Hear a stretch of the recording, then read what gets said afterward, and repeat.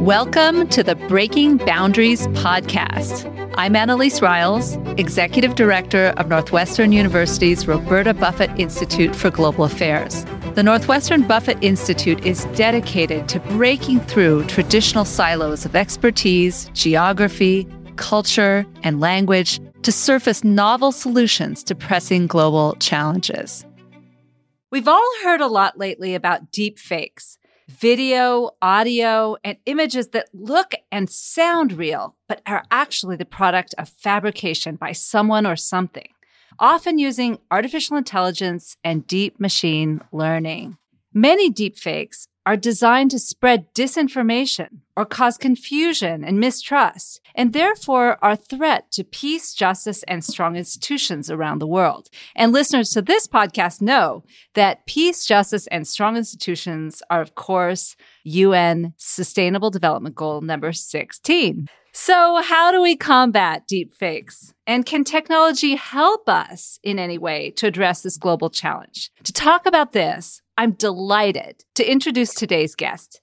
V.S. Subrahmanian is the Walter Murphy Professor of Computer Science at Northwestern's McCormick School of Engineering and a faculty fellow right here at the Northwestern Buffett Institute of Global Affairs. V.S. is one of the world's leading experts on the role of AI in national and global security. He's using his knowledge at the cutting edge of computer science to address everything from combating terrorism to stopping rhino poachers in Africa. V.S., thank you so much for being here. I'm excited to be here, Annelise. Looking forward to this conversation. I'd love for our listeners, first of all, to get to know you a little bit. And you are such a boundary breaker. You work across national boundaries, across disciplines, on problems of all kinds. So you have such an interesting career. Tell us a little bit about how you got involved in artificial intelligence and national security. And what was your path to having such a broad and multifaceted career? So, Annelise, I've been an AI guy since the time I was doing my PhD. But my interest in national security issues really took a steep upward turn after 9/11. At that time, I lived in the Washington, D.C. area. We all know about the horrible events of that day.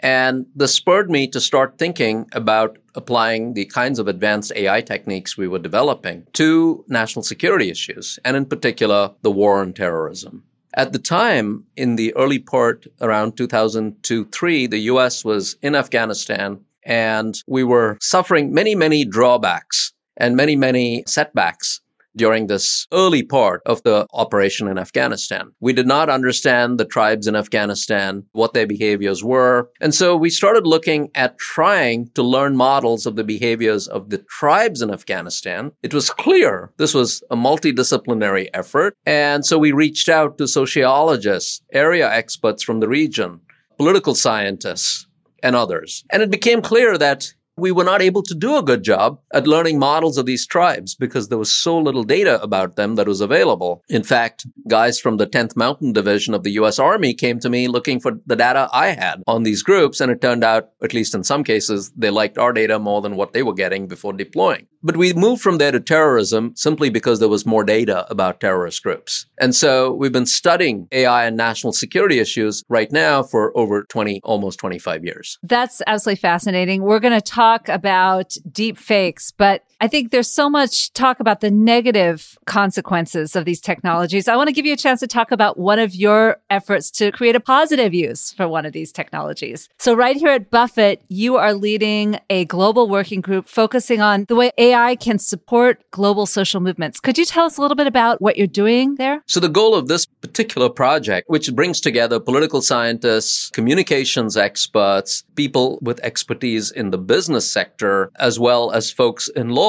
all of us came together and said, how can we bring the power of AI to help support social movements that are trying to achieve goals that are supportive of the SDGs? So what we're doing is to build out advanced AI techniques that can take data from online social media, from news sources, and say, which of these articles, which of these posts is about a social movement which is supportive of an SDG? Can we say this bunch of data that we've gathered over the last week is about SDG 1? This bunch of data is about SDG 16, and so forth. And can we then make this kind of data summarized in some appropriate form so that personal information is stripped out, but the gist of what's going on is available to policymakers, is available to journalists, so that they can see what's happening in the area around them, talk about it, and hopefully accelerate the success of these movements. Again, we're looking at movements supportive of the SDGs. We'd like them to grow and be successful. Let's talk now about deepfakes. First of all, what is a deepfake? How do you define it?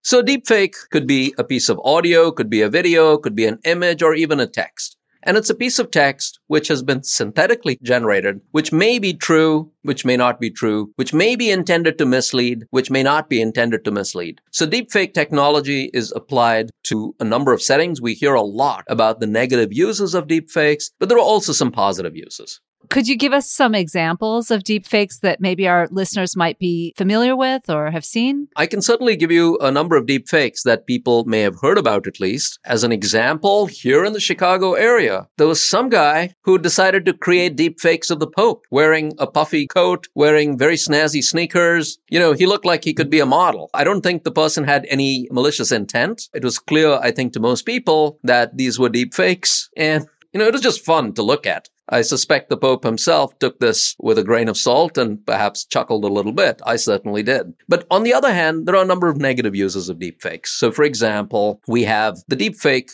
presumably produced by the Russians of President Zelensky of Ukraine telling his soldiers to lay down their arms.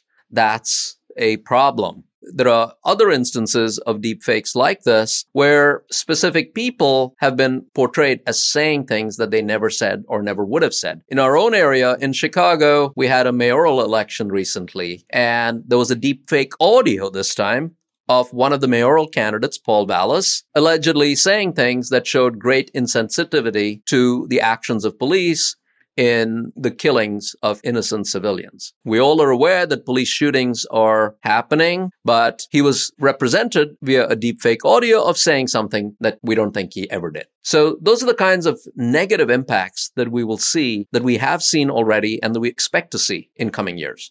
If I, as a citizen, am looking at something, how do I know if it's fake or not? And presumably, if I see the Pope in sneakers and a puffy jacket, I have a pretty good clue that that's probably not accurate. But take the Paul Vallis audio. How would I have known? What would have been the clues that I should pay attention to? The first thing is, in the case of an audio, you're looking at the way the person is speaking. And in this case, it was very strange that we had an audio and an image, but no video.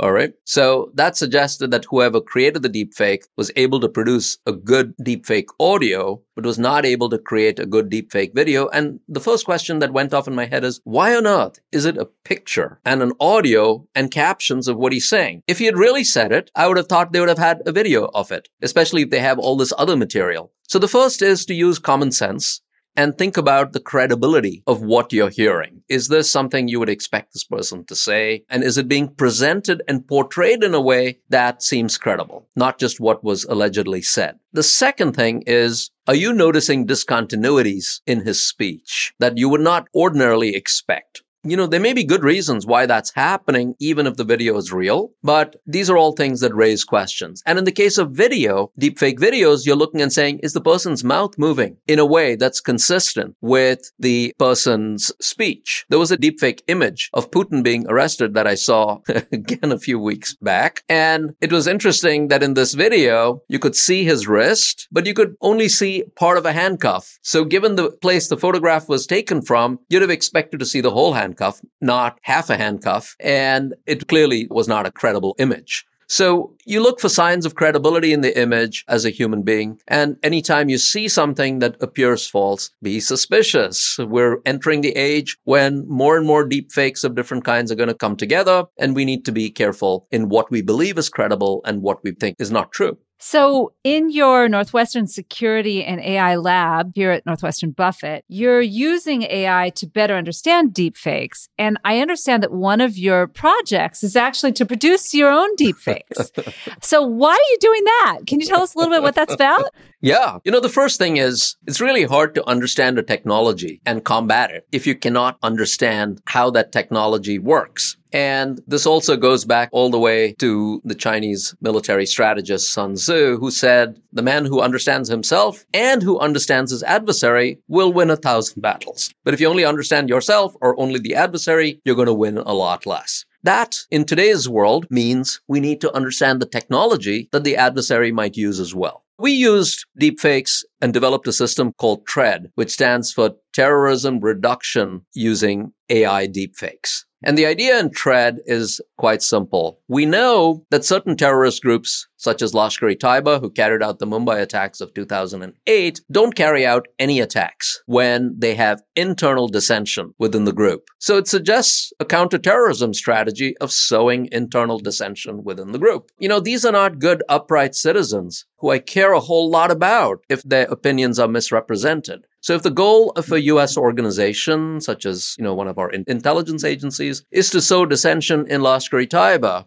then one way to achieve that is by generating deep fakes of perhaps one leader of the group criticizing another leader of the group, or one leader of the group portrayed speaking to somebody who they might never have expected this person to speak to, and automatically makes them think he's in, say, the pockets of the CIA. So can we generate deepfakes that lessen the trust that those terrorists have in each other, that lessen the respect they have for each other, and that increase the amount of dissension within the group? So generally speaking, we're not out to increase dissension between groups of people. But when these people are terrorists who are carrying out attacks, if dissension causes them to reduce their number of attacks, it is a legitimate question to ask. Is sowing such dissension okay? We know this was done many years ago in the case of the infamous terrorist Abu Nidal, who killed many of his own lieutenants because he thought they were working as spies and spying on him. So the strategy does work, has worked for many years. This is sort of the 21st technology version of it.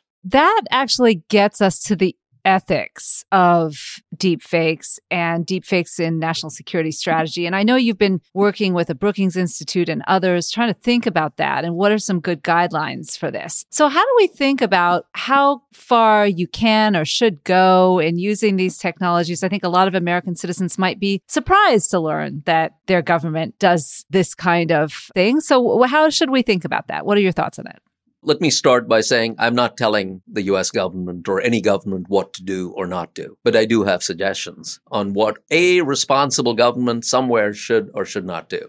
And the first is that use of deepfakes is intricately linked to the respect that the statements made by the government in question command. So if a government makes statements that are false, then they should know that that impacts the credibility of every other statement that they will make in the future. And that means that there is an accompanying loss of credibility. That credibility is of great value to the United States, but perhaps of less value to some other state actors. And so different countries are going to make this decision based on their assessment of the trade-off of their own credibility on the one hand, long-term, and the short-term benefits obtained by using a deepfake. So this is why different countries perhaps treat deepfakes differently. They view the positive value of the deepfake to their mission as in one way, while another country may view it in another way. And the long-term consequences of a government that does not have a lot of credibility to start with may be small. So if you look at a country like Russia or Iran, where we don't believe what their leaders say a whole lot, the use of deepfakes is very attractive because they're not going to lose that much credibility, comparatively speaking. In contrast, we in the West and the United States, our word is our bond. So we want our words to count for something when the President of the United States or the Prime Minister of the UK says something. They expect people to believe them, not question their motives or the veracity of what they're saying. That is a huge asset that we should not give up lightly. On that point, you recently co-authored a report with the Brookings Institute research team on deepfakes and international conflict. Could you tell us a little bit about the findings of that study?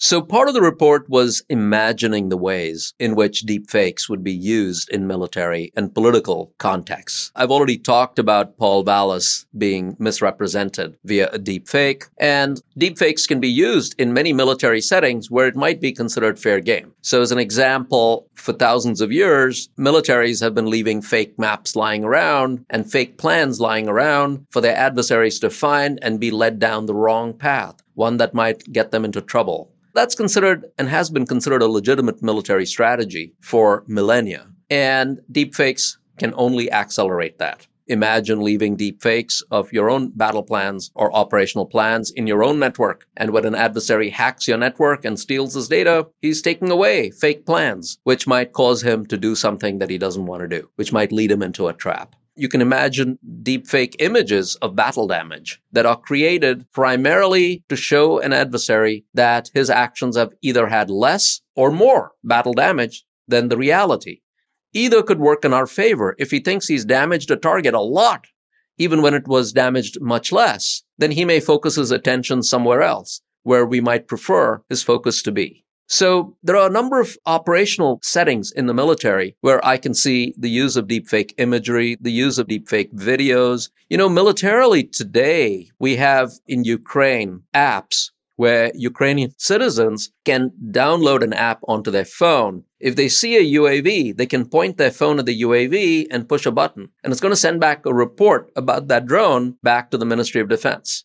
I'm not sure exactly what they do with it, but I can imagine a lot of possible values for that, including knowing that this drone is here right now. It was here a few minutes back. It was somewhere else a few minutes before that. So it's going on this particular trajectory. It's probably heading towards this target, and we can intercept it and take it out. Civilians are getting more and more involved. In Ukraine again, the citizenry of Ukraine, as well as many of those sympathetic to Ukraine, have done a fantastic job in uncovering a swath of Russian-generated deepfakes, which are war-related. So these are obviously ideas that the Russian military thought were useful in their pursuit of their goals in Ukraine. And what we're finding is that people can come together nicely to detect these deepfakes and help reduce their harmful impacts. What findings does the report have about what policymakers specifically should do in this space? The first thing is when we think of governments using deepfakes, we feel that there should be some guardrails established. And the generation of a deepfake and its use may be very, very appealing to a specific guy in the military who has a specific mission.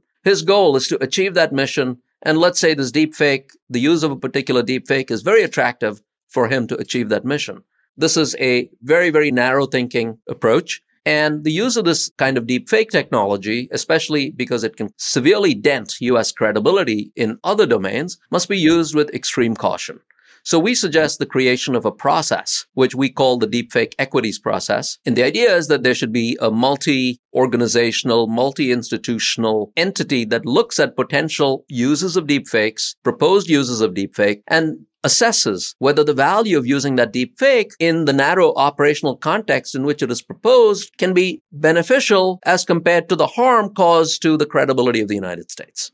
That's really interesting because I suppose any one person in any part of government doesn't have a field of vision into the full costs and benefits of the operation. So a committee of that kind could see the broader picture. What about the role of other sectors of society? I'm thinking about corporates who are producing a lot of this stuff, or again, us, universities who have an opportunity to train students in the kinds of critical thinking you just described. What do you think about those parties' role? I want to move to the government of Finland for a minute. As far back as 7 or 8 years, they saw the Russian disinformation campaigns in Ukraine after the invasion of Crimea. And they knew that this might be coming at them as a close neighbor of the Russians down the pike. So they started educating kids right from the ground up several years back. And these kids are taught to question what they see, to think critically about what they're seeing and say, hey, is this credible? Is this not? So I think one of the things that we at universities can do is to help create educational programming around many of the questions you've just asked me, Annelise. How do I recognize a deepfake video? Can we produce programming which says, here's how you recognize a deepfake video? Can we partner with local, not just high schools, but middle and primary schools and get those kids attuned to the idea that they're going to see more and more fake information and content out there? They should know about it from the time they're 5 years old and think through it, or maybe 6. I'm not sure what the right age is, but it should be early on. So that's one.